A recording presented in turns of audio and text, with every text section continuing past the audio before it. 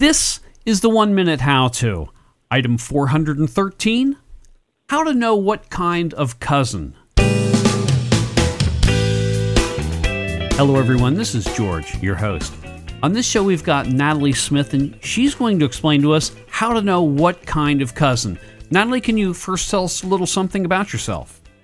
Well, my name is Natalie Smith, and I am a chemist who lives in Cincinnati, Ohio, but I've been interested in genealogy for a very long time.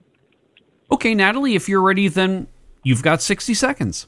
Okay, first, if two people descend from the same common ancestor, then they are cousins. To figure out what kind of cousin, you need to know two numbers.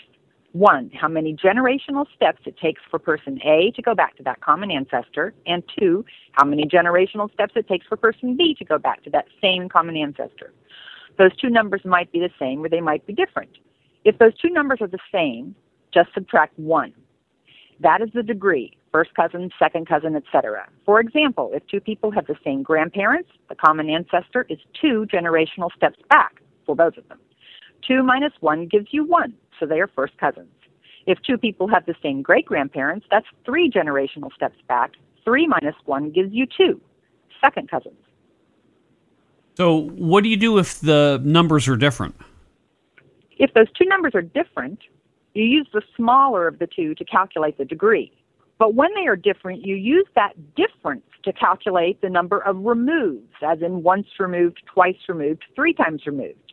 So here's another example.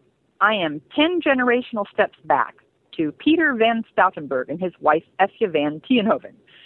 Teddy Roosevelt was 8 generational steps back to those same two people. So 8 is the smaller of those numbers. We are 7th cousins, 8 minus 1. And to get the removes, 10 generational steps, 8 generational steps, so we are twice removed, 10 minus 8. So Teddy Roosevelt and I are 7th cousins, twice removed. Okay, is there anything else you'd like to talk about? Well, I would like to say that if anyone is interested in learning more about their family tree and studying genealogy, the best thing to do is to try to first talk to people in your family and find out the person farthest back that you know anything about when they were born or where they were born. Then, if you go online, every county in the United States has a genealogical society online. I'm not sure if it's every, but practically every.